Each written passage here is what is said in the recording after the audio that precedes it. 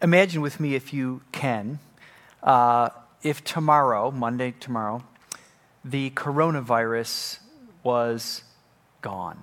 All right? Okay. Just imagine what it would be like. Let's say by, mid-morning, there's reports that people are literally leaving the hospital. Okay, thousands of people across the country that are in the hospital. They don't need it. They're off the ventilators. It's just miraculous. They're going home. By late afternoon, there are reports, on social media, the news, whatever, of people having reunions with their relatives, their parents, their grandparents, their aunts, their uncles, their brothers, whoever, who have been in these, but let's say nursing homes or facilities like that they have not been able to see for 100 days, whatever it's been. And then by the end of the day, by the time the sun is setting, there are reports, you see them on various platforms of people at restaurants outside, from New York to San Francisco, people just absolutely in a state of, surprise and having fun and, really making the most of this amazing moment that overnight this virus that came out of nowhere was gone. Now, if you can imagine that feeling, just with me for a minute, since we're in this, so we can perhaps imagine what that would feel like. You would have a sense of the emotion that really underlies the passage of Scripture that we're going to look at this morning, the 126th Psalm. So you have a copy of the Bible. You can open it up or turn it on to Psalm 126. It's a psalm at the end of our psalm series and a message titled, A Prayer for Renewal. Psalm 126, A Prayer for Renewal. Listen to these words that as I read them this morning. When the Lord restored the fortunes of Zion, we were like those who dreamed. Our mouths were filled with laughter, our tongues with songs of joy. Then it was said among the nations, the Lord has done great things for them. The Lord has done great things for us, and we are filled with joy. Restore our fortunes, Lord, like streams in the Negev.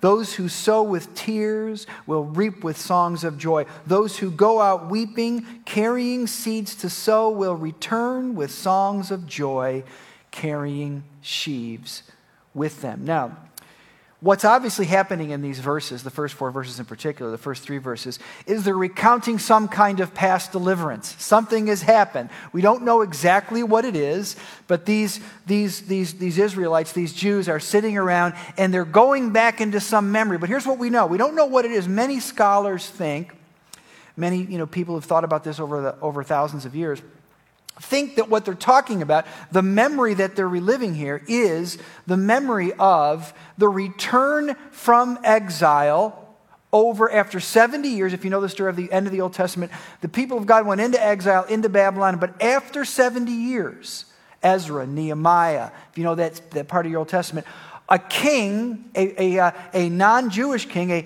a Persian king, Cyrus, God uses this man to say, listen, Jews, you've been out of the promised land for 70 years, but God has called me to call you. You can all come back now. Not only can you come back to your homeland, the city of Jerusalem, the nation of Israel, but we're going to give you money and supplies. We're going to provide you protection on this highway back so that you can go back. That's what many people think, because it says in the end of the Psalm, verse 6, those who go out weeping, which is what they did 70 years earlier in this story anyway, will return with songs of joy, carrying sheaves with them. Now, we don't know if that's the case, but it could be the case. But here's what we know. Whatever was the situation that's being celebrated in this dramatic memory, our mouths were filled with laughter, our tongues with songs of joy, it was miraculous and it was widely talked about. How do I know that? Then it was said among the nations, verse 4, the Lord has done great things for them. Whatever it was that happened, whatever deliverance happened, whatever great miracle you might say that took place, it wasn't some small thing, like you got a check in the mail, or you got a private word from your doctor. Okay, it wasn't that kind of small thing. This was such a big deal. It says the nations, it was said among the nations, the other people that surrounded Israel, when this happened, God, your God, has done something great. It was that big of a deal. But here's the point. God had done something seemingly impossible and seemingly so unexpected, right? This is the idea, back to my idea about the coronavirus. So unexpected says that our mouths were filled with laughter. The first thing that happened when this nation had this experience that's being recounted, it was so, first of all, seemingly impossible, right?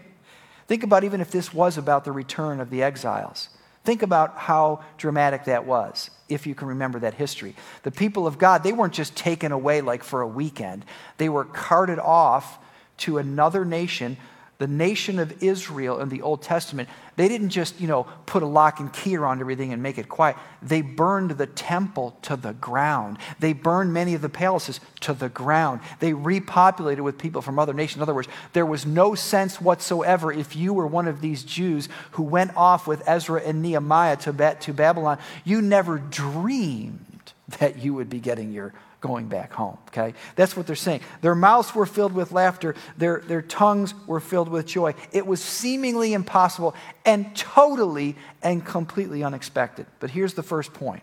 What I think this writer is trying to say, the first and all important question of renewal, okay? Renewal. Lord, do for us what you've done for others. Restore our fortunes, right? Verse 4.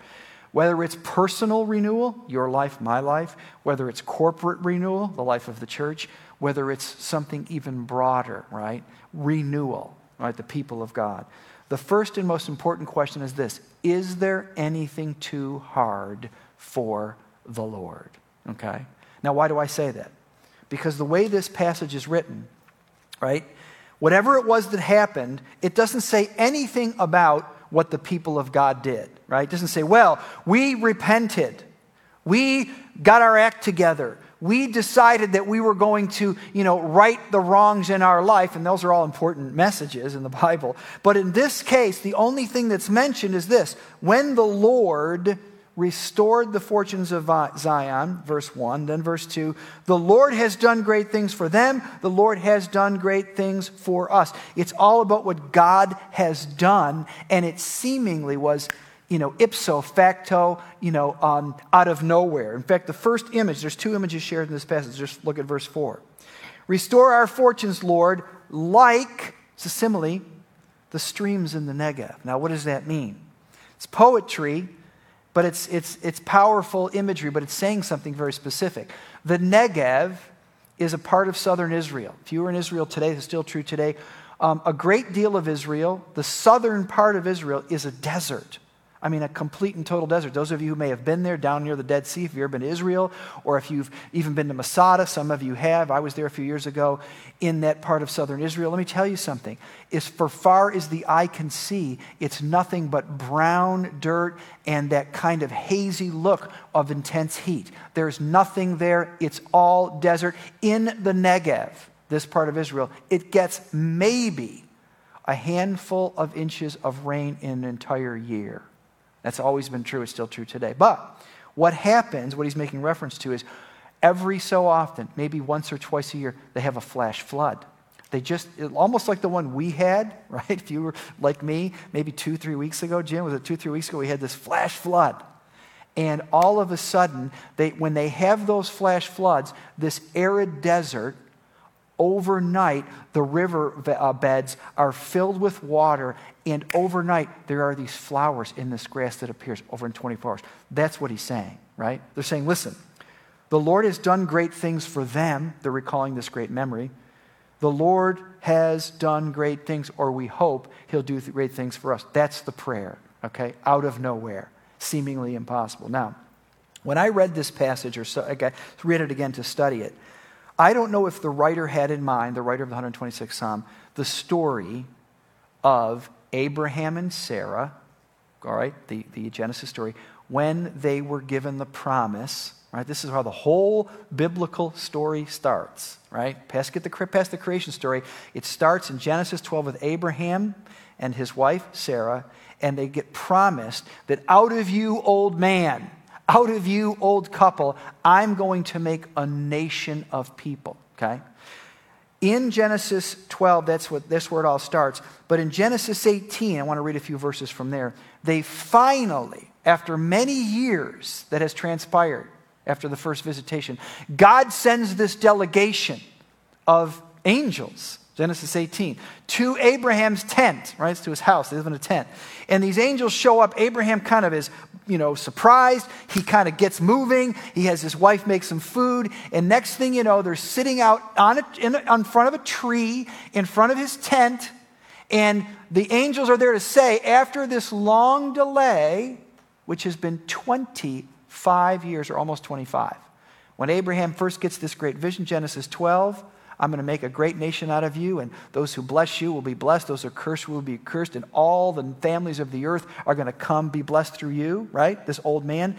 Abraham is 75 years old, Genesis 12. Here, Genesis 18, he's 99. Slow down, okay? Think of how long it was. And because of that, it's not so easy always to believe the promises of God. So Abraham gets this message, and the angel says, listen, remember what God told you back there 24 years ago? The time is coming. And a year from now, you're going to have a kid. But listen how hard it was to receive this message. Abraham and Sarah, I'm in the middle of the story, Genesis 18, were very old. And Sarah was past the age of childbearing, you think? Okay, she was at 74. She certainly is at 99. So Sarah laughed to herself as she thought, after I am worn out and my Lord, speaking of Abraham, is old, will I now have this pleasure?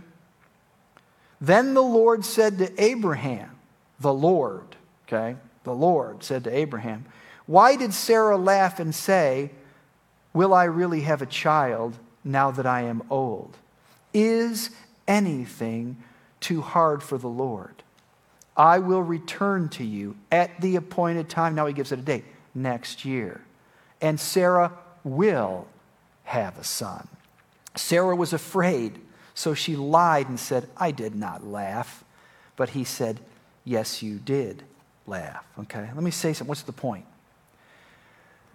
The promise of the gospel. And you say, well, what's this got to do with the gospel? Everything. You know what the gospel means? Some of you know this. Good news. That's all it means. The Greek word euangelion means good news. The gospel didn't start with Jesus. The gospel was preached in the Old Testament. What changed over the course of time was the content of the gospel. It became, in the days of Jesus, the death, burial, and resurrection of Jesus. But the gospel, which is God's amazing good news, has been going on since the beginning. But let me tell you something about the gospel. It is not a conventional piece of wisdom, right? The gospel is not a conventional piece of wisdom. It's a radical claim, just like it is here. Back in Genesis 18, a 99-year-old woman and man are going to have a child. Just like it is here that the nation that's been exiled for 70 years and their old church has been burnt to the ground and all their houses have been burnt to the ground and someone else is living in them. Just like it was an impossible dream here, it's just as impossible for us today, right? The gospel is an impossible claim because it runs into conflict with the way that most people run their lives. Okay, that's the problem. At 99 years old, my sense is, we just read Genesis 18, Sarah and Abraham had become accustomed to barrenness, right? They were already accustomed to barrenness at 74 when they first got the promise, right? They had written off the school fund. They'd written off the junior prom. They'd written off walking their kid down there. That was long gone for them. They had become accustomed to barrenness. They had become resigned to a closed future. Listen, hopelessness relative to having a child had become their normal. Okay? Perhaps that's true for many of us today. But the point is, in Genesis 18, the point in 126 Psalm, the point of the gospel today, if we're receiving it and I'm preaching it today, is it's not about you. It's not about the impossibility of your situation. It's not about the impossibility of our situation. It's about God and what God chooses to do, as he chose to give this a couple a 90-year-old couple a child, as he chose to call back the nation after 70 years of exile. It's about what God chooses to do and what God calls you to and what he calls me to. This recalling of this memory, okay, when the Lord restored the fortunes of Zion, we were like those who dreamed. It was like a dream. Our mouths were filled with laughter. It's not simply a bunch of people sitting around the fire pit telling old stories about high school, or sitting around telling about war stories, right? That's not the point of this. It's not simply it's not nostalgia. They're bringing up this memory as an inspiration for hope, right? That's the whole point. Listen, the current challenge that we're all facing today, and I mean, the challenge below the challenge. I know that we're all in the coronavirus. I don't know the challenge below the challenge for you.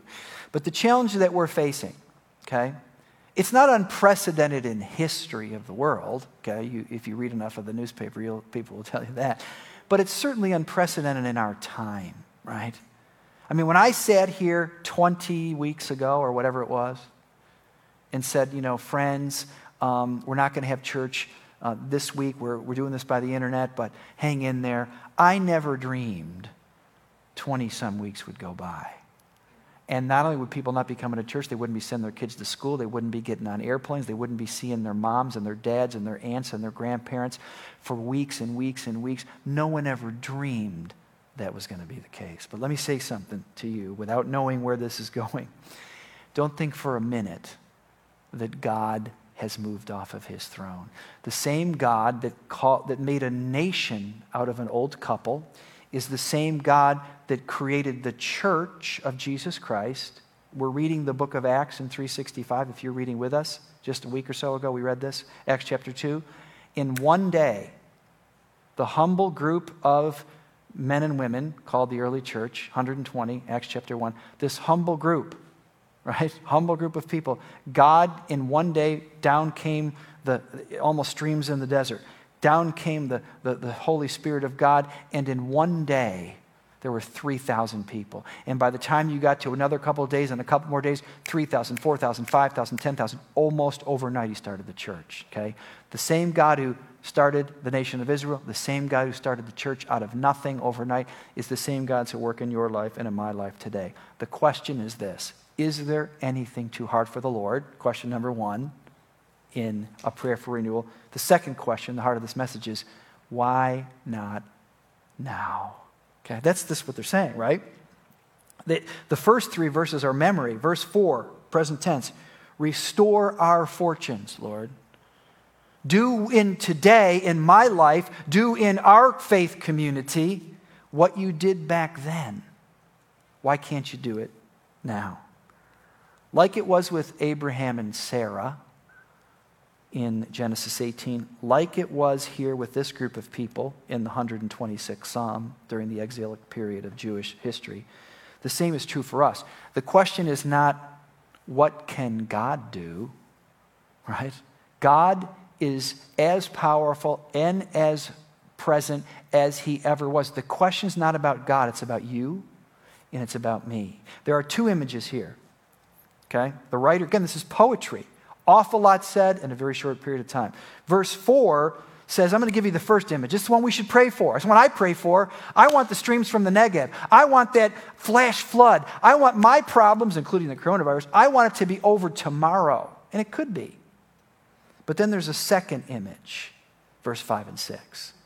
Those who sow with tears will reap with songs of joy. Those who go out weeping, carrying seeds to sow, right? There's the rain from heaven, then there's the tears, okay? We are also called in this more heartbreaking kind of renewal, right? A harvest. We are called to be a crucial part in it. Let us not become weary in well-doing. The New Testament says, if we give it time, right? For a proper time, in a proper time, we will reap if we do not give up, Galatians chapter 6 tells us, okay? It moves from the impossibility of the birth of a child to the impossibility of the return to exile to the impossibility of faith itself, okay? The impossibility of faith itself. What was given as a question to Abraham and Sarah in Genesis 18 is really given as an invitation by Jesus in Matthew 17. Listen to these words. Well, let me set this up first. Matthew 17, Jesus takes the disciples, right? And he sends them out on this mission. And what the mission is this: go and do what I've done. I'm going to give you my authority. And not only can you preach the gospel, but you can heal people. You can cast out demons. Think about this. These guys were fishermen a year before. And Jesus says, listen, go out and do what I did. So they say, great, let's do it. And they went out there. Guess what happened? At least the first time. I mean, no one's ever preached a sermon as far as I know. It was the most humiliating thing you've ever seen. Can you imagine? Be gone! And the guy says, nothing. Still here, or whatever. And they finally say, listen, we appreciate you guys, but where's Jesus? This is just what happens. Now, pick up the story. And they say to Jesus when they finally reach him in Matthew 17, they go, Lord, why couldn't we do this? He replied, because you have so little faith. Truly I tell you, if you have faith as small as a mustard seed, you can say to this mountain, it's an extreme example, he's making a point, move from here to there and it will move. Nothing will be impossible for you. Now what's he saying? Think about this for a minute before we jump too quickly. He's not saying faith is simple. Hey, faith is nothing. Just speak it out and it happens. No. And he wasn't speaking to a bunch of, naysayers on the street. These were his disciples. They believed. They had left their walk of life. They had turned things around. They had publicly identified with Jesus. They were out there doing it. Okay? They're like you and me. Okay? They were insiders, but things weren't working for them. Because the gospel of Jesus Christ is anything too hard for the Lord. It's a radical claim that challenges the way that most people organize their lives, you see. What we want to do is we want to live in a closed universe. We want to live in a universe where barrenness really, we basically don't think that anything really can change, but then we want to sort of practice the Christian faith at the same time. See, it doesn't work that way, right? You have to be completely and totally in. You have to transfer your convictions that go counter to the way the world is organized around you, the way the world is organized around me. And we need to say, listen, it's not about me. It's not about the circumstance I live in. It's not about the fact that I'm 99 years old and I've already long given up on having children. My goodness, are you kidding me? You think I'm going to have this kind of pleasure at my age? This is what Sarah says. What a crock. Okay, that's what she's basically saying. But it's all done for you and I. It's to make a point. Is anything too hard for the Lord? Right? It's a major shift in your heart and a major shift in my heart. This question I want you to leave with today. Is anything too hard for the Lord? I would say this to you. Every human being, Christian or not, has to answer this question. And how you answer this question will determine the outcome of your life. Okay? Now, two ways to answer it. If you answer it yes, right? This is what Sarah really said, if you think about it. Yes, there are things that are too hard for the Lord. You've determined to live in a closed universe where things are stable, maybe reliable to a point, right? We can control our lives, we're reliable to a point, we can find our way forward, but they're hopeless, really. Hopeless of any kind of real change. And I would say, sadly, most people live their lives there, including and most Christians. That's why Jesus said that the disciples, that's why they were shooting blanks. They were powerless because they didn't know what it meant to respond to the gospel either. But if you answer no to this question, right, is anything too hard for the Lord? And you say, no, I don't think there is. Well, then we accept that our lives and the world around us, whatever's going on, are fully entrusted to God. One writer said this: to yield utterly to God. Okay, this is the real question. It's not about checking a box, it's about surrender.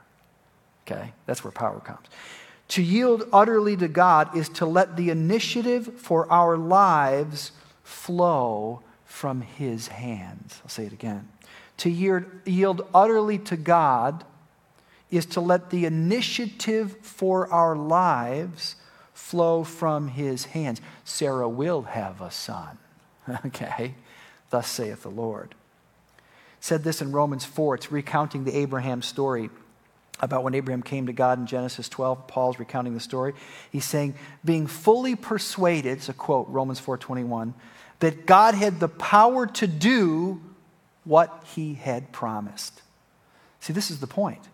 It's not whether or not I have the power. It's not whether or not I have the intelligence. It's not whether or not I have the smarts or the insights. It's not about you and me. Abraham was convinced that God had the power to do what God had promised to do. Is anything too hard for the Lord? If the answer to that question is no, then the question is, why not now? And then lastly, where this passage leaves us, where I want to leave you today, is, are you willing to go? Okay. What do you mean by that, Rob? This is how this passage ends. See, there's two kinds of renewal. And I'm still praying for the streams from the negative. I hope tomorrow that the coronavirus goes away, just as an example. That's not our only problem. But I would love for that to happen. There's no reason we shouldn't pray for that. But there's another kind of renewal. Okay? And that's the kind of renewal where you and I join God in the renewal of all things. Those who go out weeping, carrying seeds to sow, will return with songs. For Abraham and Sarah, it was 24 long years. Oh my goodness. And all the people saying, why'd you even bother? Why'd you tell us that God said to you? Who are you kidding? Quit waiting. Just go adopt somebody else's kid. Right? Show up to somebody else's party. Why are you bothering?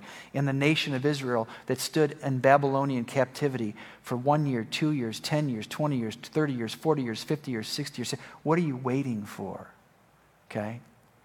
Same goes for you and me. But in the meantime, God has something to do. Here's what I think. Let me close with this idea. A lot of people are asking this question. I'm asking this question too. How long will this go on? Okay? How long? You know, I've changed my mind 3 times since March, you know what I mean? I was convinced that the summer was going to come, was going to be heat. What happened in the south was going to happen in the north, and yada, yada, yada. That's what I thought. And I was telling people that, okay? That was my conviction. I've changed my mind a few times. How long will this go on? But I think I'm coming to believe that that's the wrong question, right? That's the beauty of the 126th time. We need to stop asking, how long will this go on? And now start asking, God, what do you want me to do in the meantime? Right? What do you want me to do in the meantime? One more verse of Scripture. Acts chapter 8. If you're reading with us, 365. If you're not, you can join us today. Go to our website resource page, and you can join us if you don't have a Bible reading plan. But we just read this passage, I think Friday. Listen to these quick words. Acts chapter 8, verse 1. On that day, great persecution broke out against the church in Jerusalem, and all except the apostles were scattered throughout Judea and Samaria. Now, quick context. Some of you know this. The book of Acts, the church starts, I mentioned this a few minutes ago.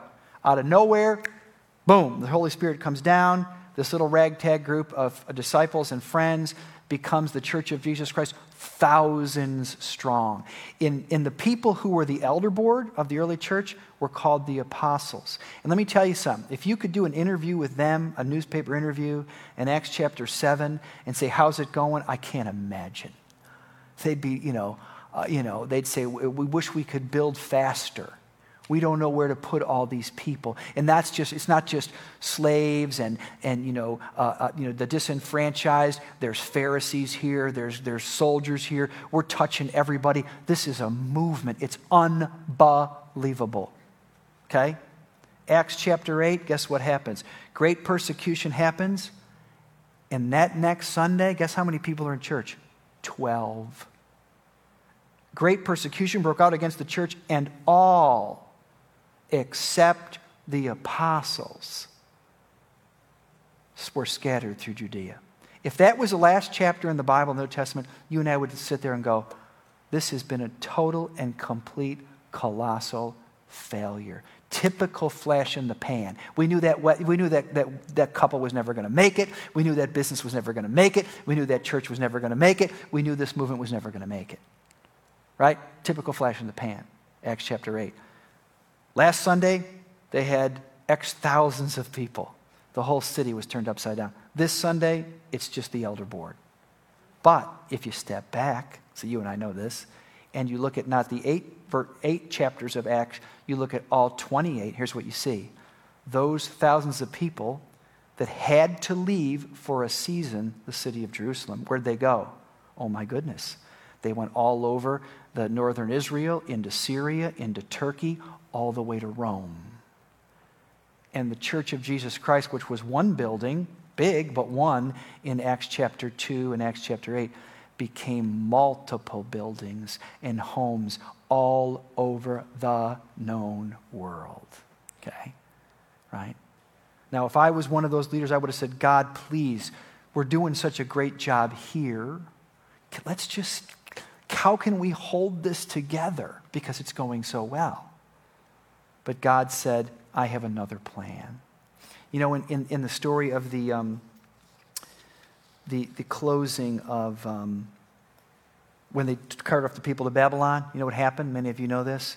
They get to Babylon, all the people, the Jewish people, and they're in this city, which they were like arch enemies. It's like whatever the worst place is that you would never want to go to and live, just don't say it out loud, but wherever it is, that's where God sends them.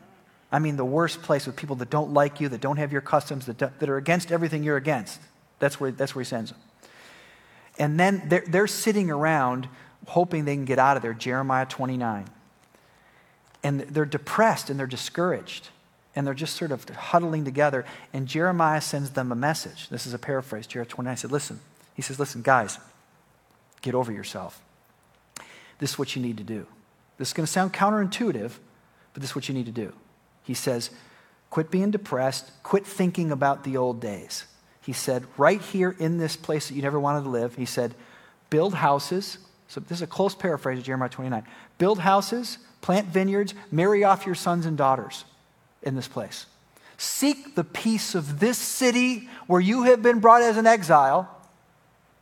And when you seek the peace of this city, when you make that your new job, ready for it, you yourself will find peace. And once you find peace, then we'll go back home. Okay? That was the message of Jeremiah 29. Maybe that's what God's doing here. So the question is not how long. I don't know how long that's going to be. What are we going to do in the meantime? Last week, if you were here listening to me, that is to say, we had an announcement, Josh Eisenhart, Mike Pitts, whoever. Flower City Work Camp. Now, some of you know Flower City Work Camp, amazing 35-year ministry, where every year people get together, students, whether it's 1,000 students and adults, get together, east and west, and they go and rehabilitate houses in the city in Jesus' name. It's a beautiful thing. This is the first year in 35 years. It was canceled, like a lot of other things. Wow. No. Another thing, wipe it off. All these kids that wanted to go, all the money that was raised, all these beautiful homeowners in the city of Rochester thinking they're going to have their kitchen rebuilt or whatever the case may be, all of it came to a halt. But some great aspiring people, here and around this church and in other churches, whatever, said, listen, let's do Flower City Work Camp Weekend Edition, which is a fancy way of saying, how can we do this under the current restrictions? Well, let's do some of the homes that were not chosen in the original vetting because their projects were too small. We want ones that last a week. And let's use people that wouldn't normally do it because it's usually a teenager thing and adults can do it now. So we repositioned it to Flower City Work Camp Edition. I came to you and said, listen, we'll start modestly. We got 10 homes, we need $10,000, 2 weekends. We need 10 grand, we need 80 people. You know what you guys did? And then 1 week, we got 102 people and $24,000. Right? Yeah, okay. Now, what does that say? It says this, that maybe 10 homes can become 20. And maybe it's time for Flower City Work Camp, just one example, to be thinking about new ways to do things, to involve new people. Amen? So, is there anything too hard for the Lord? That's what you want to go ask yourself today, okay? It's not an easy question to answer. Think about Sarah, okay? Is anything too hard for the Lord? Why not now? And am I willing to change the question? Not how long, but what do you want me to do? Amen? Let's pray. Father, thank you for this time this morning. Thank you for the opportunity. It's a thrill to be in this room with a handful of friends in the seats, and then many, many more through the internet. And we just love you. And Lord, we thank you that even though our lives have, in some manner of speaking, been turned around, your position hasn't changed. We know that you are the sovereign God of the universe, the Lord of all the earth. And Lord, we believe that you are doing something, and we want to join you. Help us to adjust our hearts that we might think like you think, that we might join you, Lord, in the renewal that you're bringing about even in our town, in our place, in this our time. And we ask this in Jesus' name. Amen.